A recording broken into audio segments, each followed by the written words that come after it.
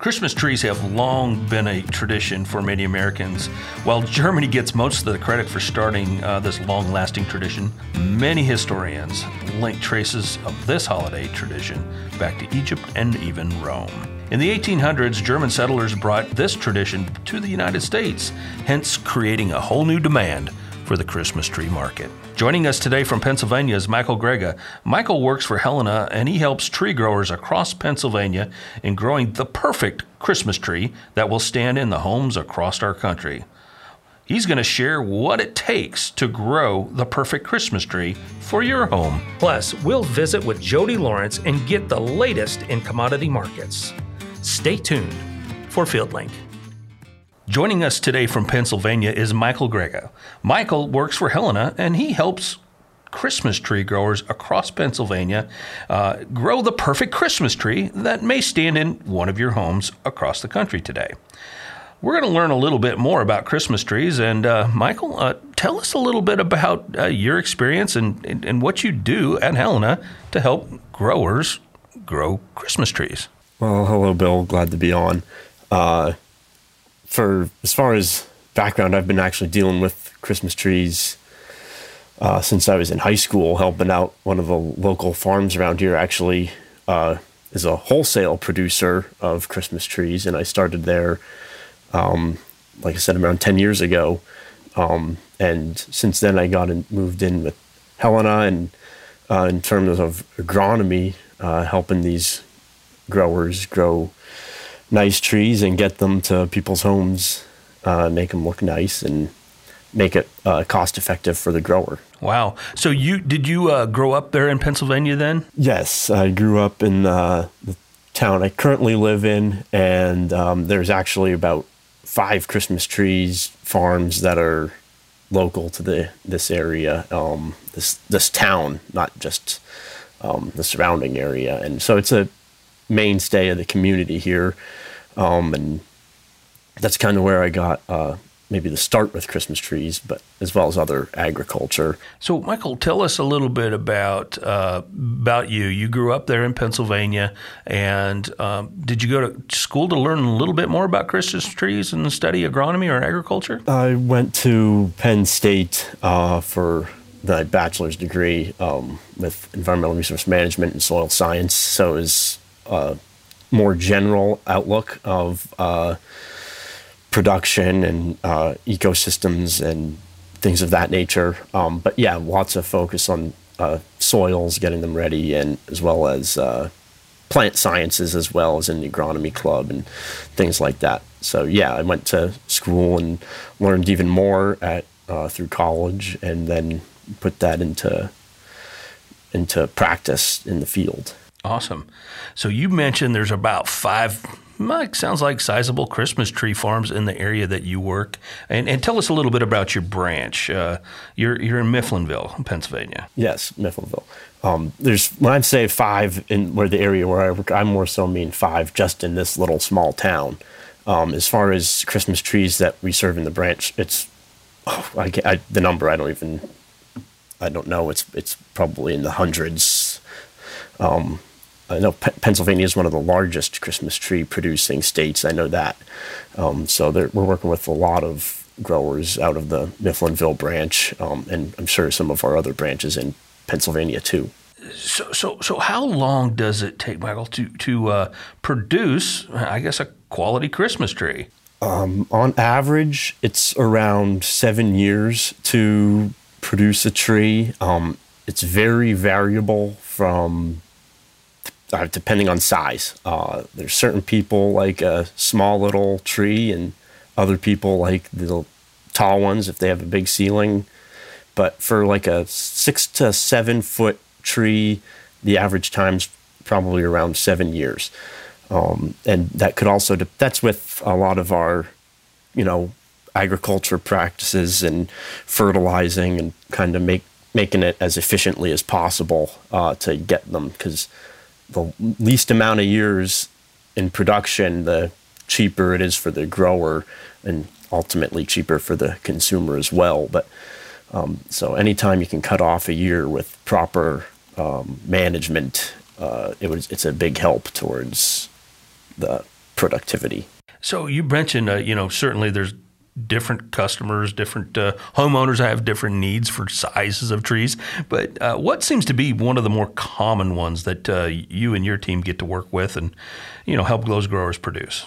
The common size is probably like around that, anywhere from 5 to 10 feet. But as far as varieties, the Fraser fir, cane, Douglas, concolor, very popular, and blue spruce. And they're wide-ranging in styles. The Fraser and the Canine are a little more upright. They're upright and thinner, so they're better for small area situations. The blue spruce they're like the name says, they're blue. People like them for the color. And another popular one would be concolor because they have a little citrusy smell to them, and a lot of people really like that. Now, are those trees somewhat native to the Pennsylvania area, or are they imported, or how do those trees evolve in your market? A lot of those are native to North America, Pennsylvania included. Specifically, I believe the Fraser fir is, I think, one of the most areas is North Carolina.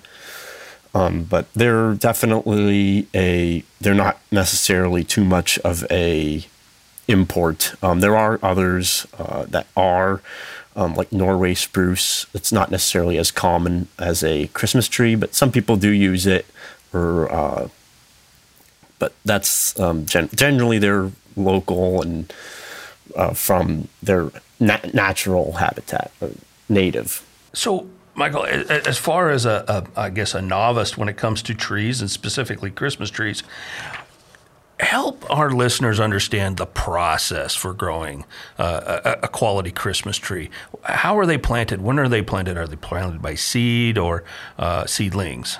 Walk us through that whole journey. So a lot of times they'll start out in nurseries where they are planted, the seeds are planted. So very tiny seeds are planted very densely. They are usually very small area. We're not talking necessarily acres, or maybe totally there'd be acres, but it'd be a tinier subplot of the field where they would have millions of trees, seedlings. That's usually done in the springtime, and that process takes about a year, maybe two, that they're in that high density setting. Then, typically the tree that you cut your Christmas tree farm on buys it from the nursery. The nursery lifts them out of the soil and packages them to ship them to what you would call the Christmas tree farm. They then plant them that following spring, most likely, and then that's about when the 7 years begins. It's not usually, it doesn't count that first year. So then once the tree's transplanted, typically it's in rows and blocks so that the tractors or spray equipment can get around them. So they're not necessarily acres and acres without any space. It's typically around 1,000 trees per acre is the planting, maybe 1,200. And it's like 6 by 6 spacing. So it would be 6 feet lengthwise and 6 feet width in the row to where the trees have space to grow and get larger so they don't choke each other out. Or otherwise they'll be too spindly and they won't be full, and you'll be able to see right through your Christmas tree. That's the kind of gist for getting it started. Wow. And then once they're started and going, what kind of fertility program do you and the rest of the Helena professionals use there at your location to help enhance the growth of those trees? Not many people realize, but it does take a pretty decent fertility program to get these trees ready within that 7-year time period.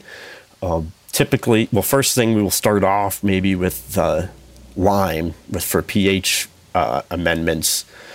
Each variety that I mentioned has different pH targets, which is interesting. Certain ones are pretty acidic down in the 5.5 range, while others like it about 6.6. So it's very variable in terms of the pH. But once we get that corrected, then in terms of fertility, A decent nitrogen program with about maybe over the course of the year, maybe 75 to 100 pounds or more, depending on the size of the tree. When the tree's younger, they go with much, a littler amount of fertility. When the new growth's only putting on maybe 3 or 4 inches, versus by the time the tree's about ready for harvest, it wants a lot more fertilizer to push it.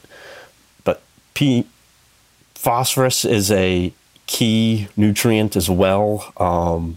In order to keep them established and going, they're not very good phosphorus feeders, so it's helpful to have phosphorus levels high. But you don't want to be out of balance. And then potassium, they also use up big time.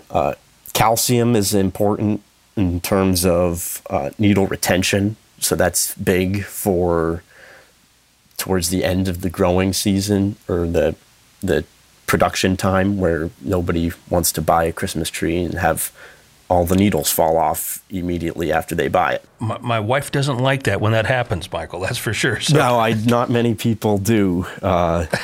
Ideally, you want those needles to hold on there the whole time that tree's up, and then people keep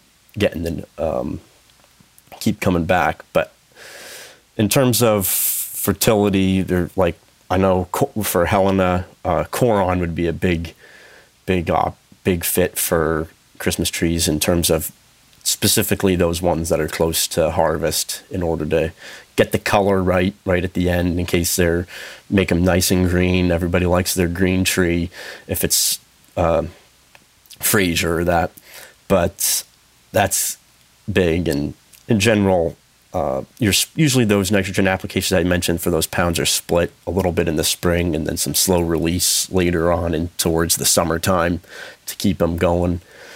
But that's probably a long answer for the fertility. Could go into more detail if you like, potentially. But Michael, how is your branch utilizing agri-intelligence to help Christmas tree growers produce a more profitable tree? A lot of what our branch does, maybe start with the soil sampling, part of the agri-intelligence in terms of field mapping zones. We want to get those soil samples taken in order to make sure we can get the soil amended properly. Like I mentioned earlier about the pH being different recommendations for different varieties. So you want to make sure you have a good soil sampling program, where high ground fits in very nicely. And in terms of the fields are usually pretty narrow strips.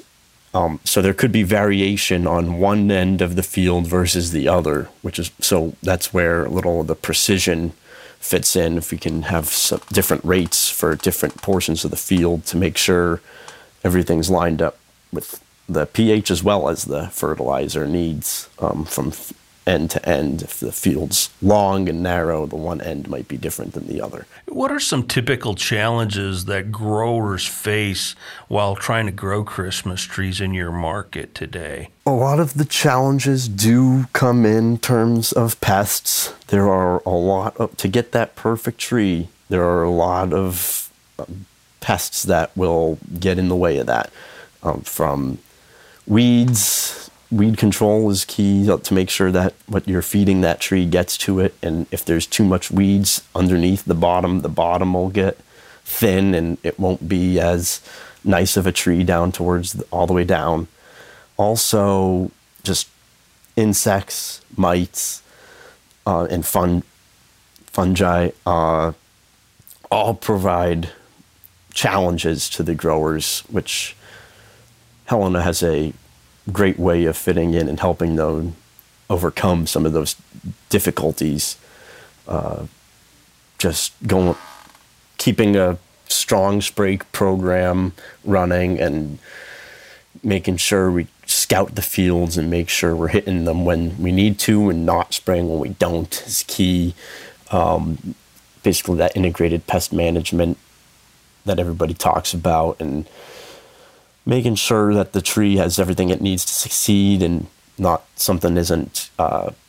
Weevils are a main big problem, which they like to climb to the top of the tree and basically penetrate the leader, which is that top stem, which everyone puts their star on, would be the leader, and it kills the tree from the top down. Those are massive problem. Once the leader's gone, it sets the tree back most probably 2 years, because then you have to basically prune the tree so that it can regrow straight. So having a good scouting program, or in our case, an InSpecs program, is pretty critical to stay on top of some of the pest management for, this particular crop. Yes, that's exactly right. Lots of time in the field, helpful to actually making sure you're hitting those pests at the right time, and then making sure you're coming back in and getting them. Don't want to be building resistance. Many of these pests are many generations in a short period of time, and that's a perfect way to build resistance. So it's a lot of scouting is key if you want to really make everything perfect. Yeah. So, Michael, in your market, you mentioned there's just locally, just around you, there's at least 5 large growers, and there's a whole bunch more that your branch services. But how are those trees typically marketed? How do your customers market these particular trees? There's multiple outlets. Probably 2 would be the main way that it happens. One of the most fun and exciting way, more of the agritourism way, would be choose and cut, where general public comes onto the farm and walks the fields and chooses which tree they like. Usually they bring the whole family. It's really a fun time. It's a tradition for a lot of families in the area, where they'll take the family out, go walk through the fields, take pictures, everything like that, and pick the tree. Then it gets cut down, and then they take it home. That's a very big part of Pennsylvania's Christmas tree industry, specifically for the smaller growers. There's a lot of smaller growers who really rely on that, whereas some of the larger growers are more of the wholesale, where they'll take the tree, get it cut down, many trees, cut them, a lot of them down, and then ship out tractor trailer loads of them to surrounding urban areas, cities, New York or Philadelphia, places like that, where people can go to lots and pick out which tree they like there. Well, it's definitely a wide variety of marketing and how those trees are marketed. And as you mentioned, there's that very intimate, Hallmark almost experience where, mom and dad take the kids out in the car and strap it on just like... just like the Hallmark movies. Hallmark movies, and Christmas Vacation was on top of my mind, actually. But absolutely, chopping that tree down and heading out in the country for the afternoon, and then taking it back home. Well, statistically, there are close to 15,000 Christmas tree farms across the United States, with over 100,000 people that are employed full-time or part-time in this particular industry. So, nationally, this is a really big industry. And Michael, as you pointed out, in Pennsylvania, this is huge. So everybody, there's a lot of people involved in growing these trees. Yes, absolutely. To focus on what you said, I know many people who are fully employed on Christmas tree farms in my town, and it is a big part of the economy and agriculture as a whole, which is a lot of times overlooked. Most people don't necessarily think about it when they think about agriculture, think about Christmas trees or things like that. They think of either produce or corn and beans, but this is a serious agricultural player, and specifically in Pennsylvania, but I'm sure many other states as well. And there's also other ways for tree production in agriculture, not necessarily just the cut Christmas trees, but also landscape trees, which is a big portion of it, where ball and burlap, it's called, where the tree gets dug out of the ground to be transplanted in someone's yard or at a construction site. That's potentially also an even bigger aspect of the Christmas tree agriculture production side, even though it's not quite a Christmas tree. But you bring up a great point, and I think that is a huge sector that, a lot of us involved in agriculture kind of oversee sometimes because, not everybody has Christmas trees or landscaping trees in their backyard. But this is a huge industry. And, when you step back and look at, I guess in your market, Michael, would you say what percentage of all the trees grown in your specific market are dedicated to Christmas trees, and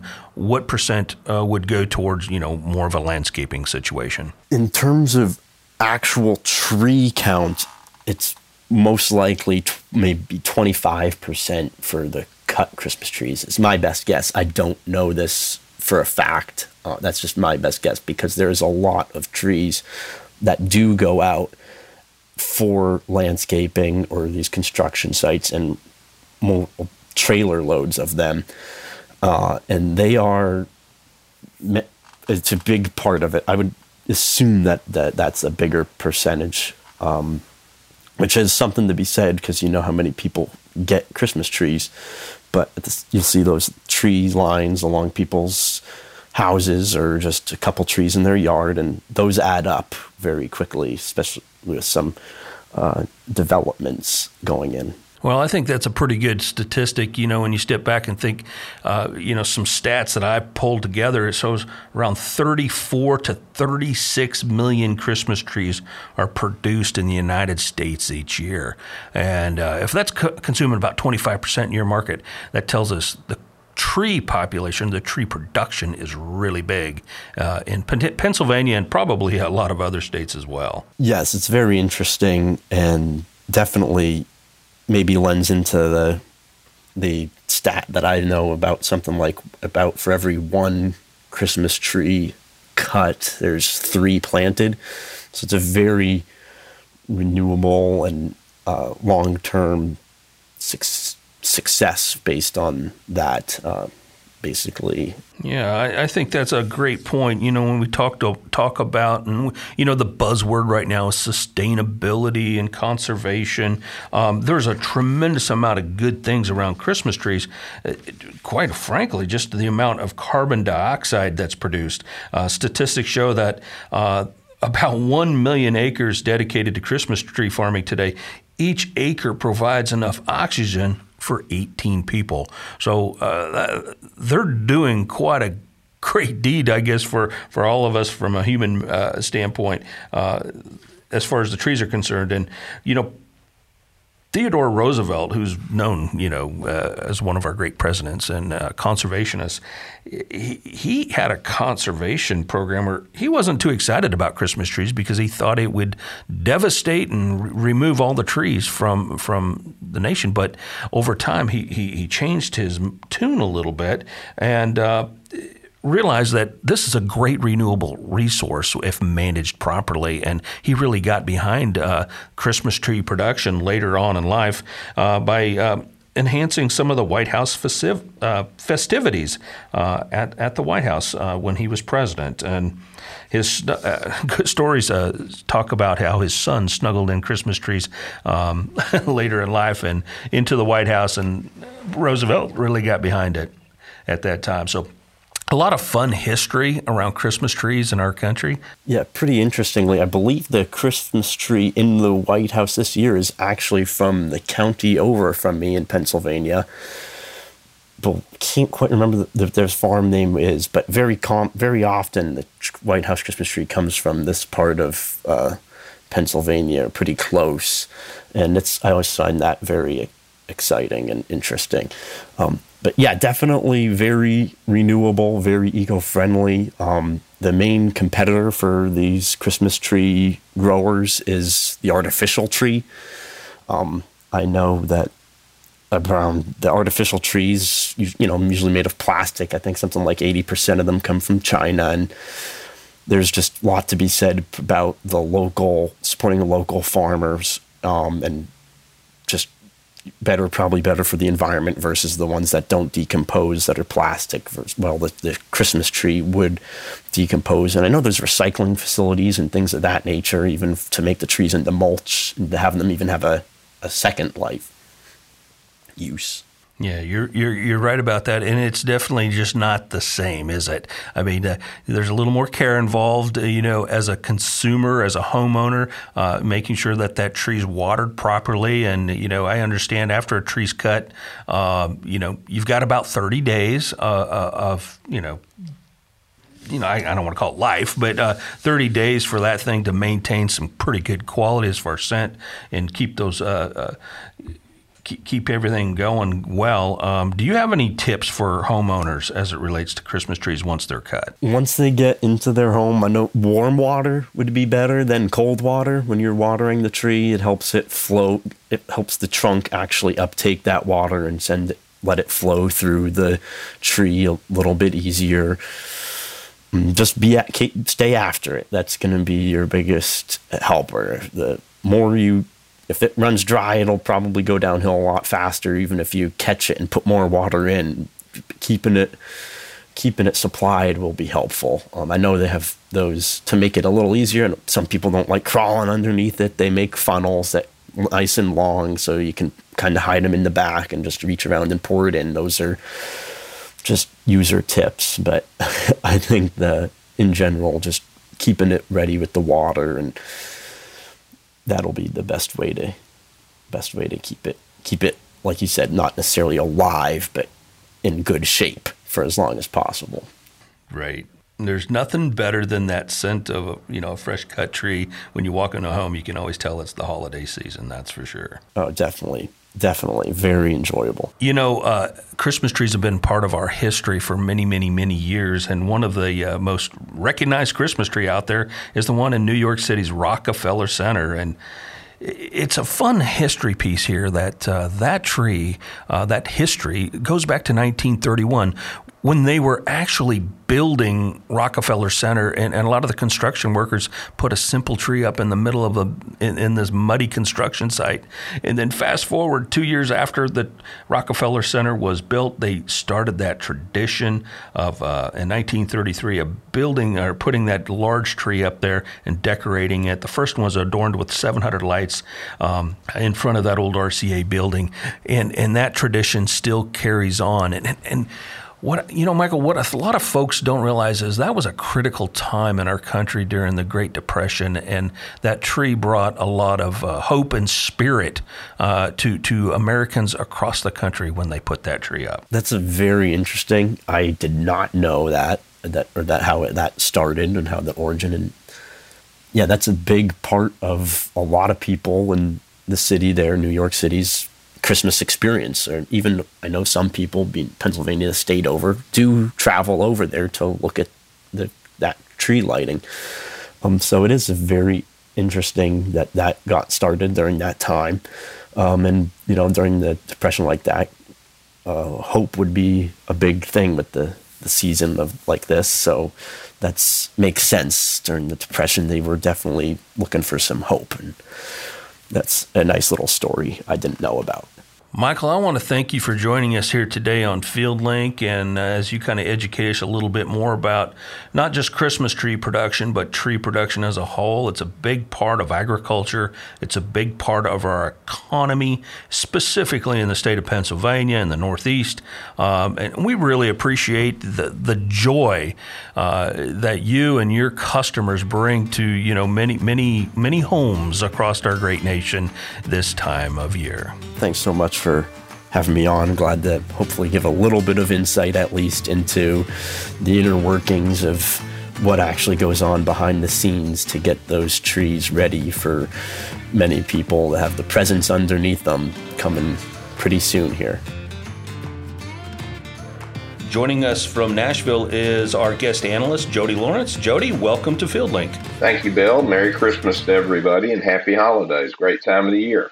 It is the season for sure, and lots of things happening in the grain markets across the U.S. and around the globe right now.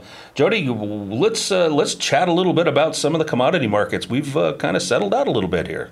Yeah, the market has started to slow down, and unfortunately, outside of beans, the grains have started to kind of develop into a little bit of a bearish trend, but simply on demand. The dollar is still strong, even though it's fallen, and our wheat is still overpriced for what Russia has, so we're not selling any wheat. And the corn market, with China not being involved in the corn market because of their zero COVID tolerance, even though they are trying to reopen some things, we're just not seeing enough demand for corn and wheat to be able to keep it from kind of doing a seasonal slide into the end of the year. And on the demand side, we are starting to see bean demand pick up a little bit over the last week to 10 days from China, as they are trying to catch up on some back sales from when they were locked down more extensively across the country in October and November. They are easing their COVID restrictions and their zero tolerance policy, but it's still, probably at best their economy is working at about 75% rate. So we need China to the world needs China to get back in good economic shape and get over the COVID hump that they've run into this time, just simply for raw material demand, since their economy is the largest user of raw materials in the world. Yeah, they've definitely been making some purchases across the globe on soybeans, specifically soybean meal. I know Argentina had some pretty big sales of meal to them recently, as well as maybe some other South American nations to China. As you mentioned, the U.S. dollar is still pretty pricey in that market from a global perspective. Yeah, it's still trading at 105, and if you look at it, that's it was up about 10% at one point. Now it's really over about 5%, but that's still it trims some of the marginal buyers that we have, that they're going to start or they're going to continue to find if supply is available at a cheaper currency. You bet. Jody, we touched a little bit about some of the wheat supplies, specifically in Russia. They had a heck of a great crop this year from our understanding. They're just sitting there, though. They're still moving a lot of wheat across the globe to a lot of nations, definitely impacting the U.S. wheat prices. Yes, it's almost all the world demand has gone to Russia and to the Ukraine, because they have an abundance of it, and they are offering it a discount to the rest of the world as the humanitarian corridor remains open. Even though the war is beginning to escalate more, you had an attack on a Russian air base inside of Russia, 300 miles from the Ukrainian border and only 150 miles from Moscow. And when I saw that, it was during when the markets were closed. I thought we'd certainly get a bounce out of it, because in February, March, that would have been something that moved the wheat price up 30, 40 cents. And the market has really just begun to ignore all the war developments, which is frustrating when you see that the price of wheat is back 40, 50 cents below where it was pre-invasion. And what we are seeing this week is we did see the first decent bounce just from a fundamental standpoint, as world wheat prices have started to firm, which tells us that a lot of business is getting done, and that stocks at some point Russia will run out. And there's always the conspiracy theory, and it's easy to think this is accurate, that how Russia had a record wheat crop was they went into Ukraine and stole it. So we'll see, and it may take till spring, summer of 23 to get an accurate count on how much wheat is really in the world. Jody, while still staying in that region, I've heard some reports recently that in the Ukraine, still up to maybe 60+% of the corn crop still standing. That really hasn't hit the marketplace yet.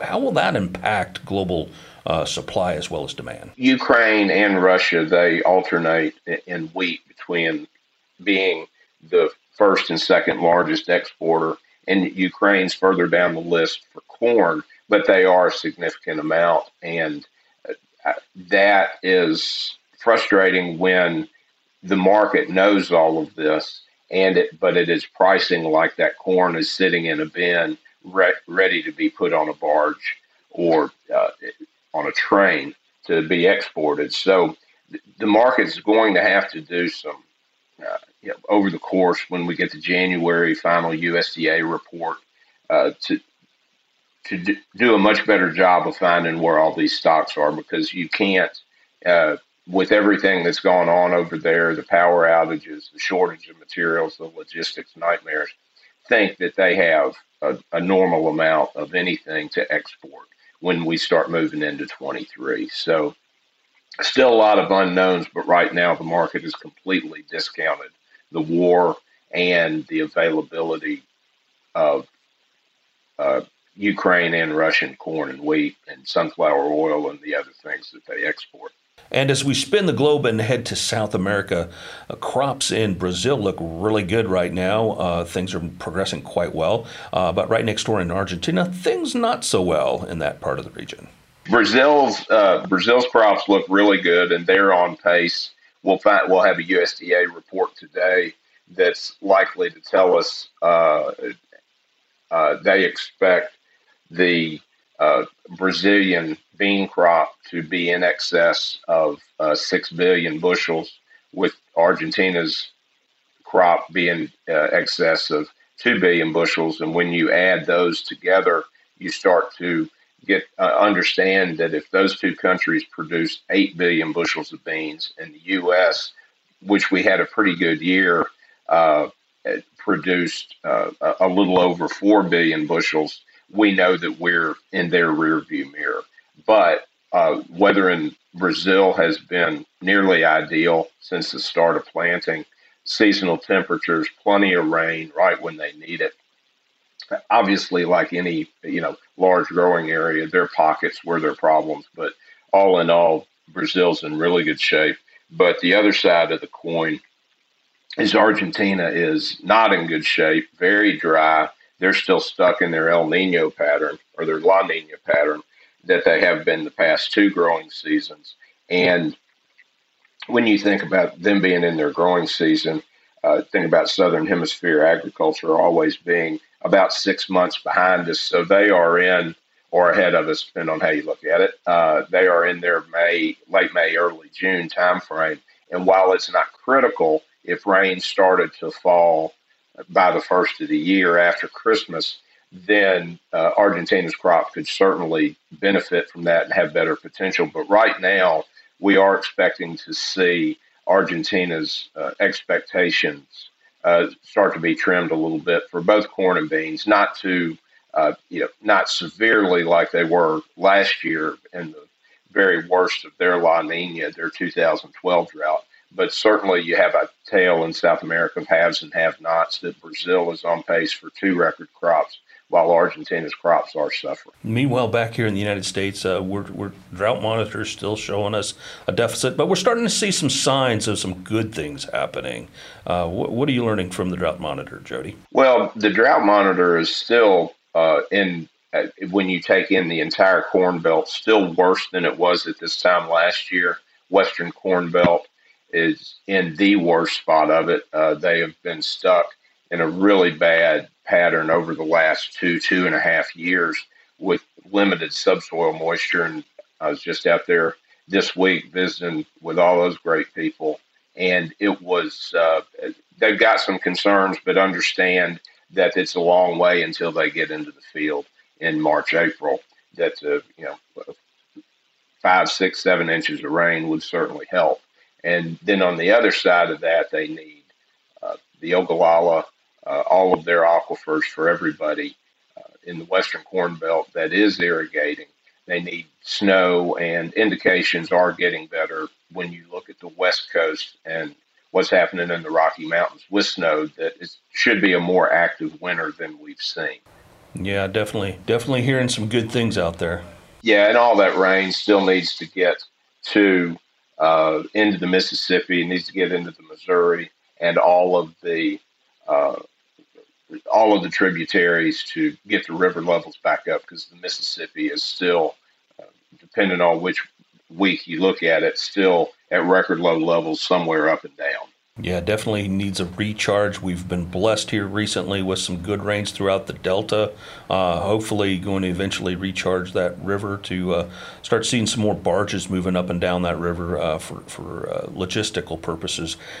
Hearing some good things out in California in the Sierra Mountains. I heard a report yesterday that the snowpack is now at 165% of normal, which I don't know what normal is, but 165% of normal of year to date, which is good news for that part of the world to recharge, hopefully recharge some of those rivers and streams and reservoirs for irrigation purposes out there.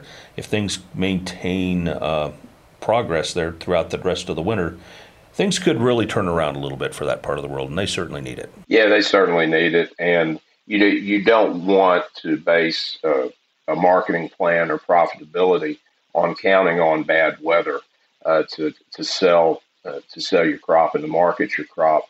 But the reality of it is, if we go back into a neutral El Nino, La Nina situation and soil moisture, subsoil moisture, rain improves, and the world ends up with bigger crops in the middle of a recession means lower prices. So that's something we're certainly looking at. And I wouldn't say we're concerned, because it's just the normal cycle of agriculture, good years, bad years. But it's something right now as we head into prepay season that everybody has to sharpen their pencils to take advantage of the discounts, and then look to see through their buyers if they have profitability that they can go ahead and lock in early. Because if everything goes well and the U.S. finally gets out of this pattern, we're due for 180 plus corn crop and beans to get back up towards that 52, 53 yield, and that will mean lower prices in 23. So we've got to keep an eye on that. Jody, as we wrap up the new year, is there anything that we as producers really need to be focusing on as we get ready to flip that calendar? Well, sitting here today, I'm looking at the price of diesel. The futures price in January has gotten all the way down to under $2.90. And while that's not clearly what you're not paying at the pump, it does show that you've got a softening of energy prices, and that's come from a couple different things. Obviously, everybody's concerned about the usage around the world because of the recession, China in particular, but you are at levels that you should be able to hedge your diesel fuel for what you need for the winter, spring, and even into early summer, because you've had a significant, almost $1.50 drop in diesel prices on the board since the summer highs. And to take advantage of that, falling prices give you opportunities in multiple places, and this is one of them where you can hedge your diesel at a cost right now that's lower than most of 22, but certainly at a much better price than we saw at the peak. Excellent. Well, Jody, I want to thank you for your time here, for joining us here on FieldLink as we get ready for the 2023 growing season. You have a great new year, and thanks again for joining us on FieldLink. Thank you, Bill, and happy holidays, Merry Christmas, Happy New Year to everybody listening. Thanks for joining us today here on FieldLink, and we wish all of you a very Merry Christmas and Happy New Year, and hopefully you get to enjoy your Pennsylvania cut Christmas tree this year.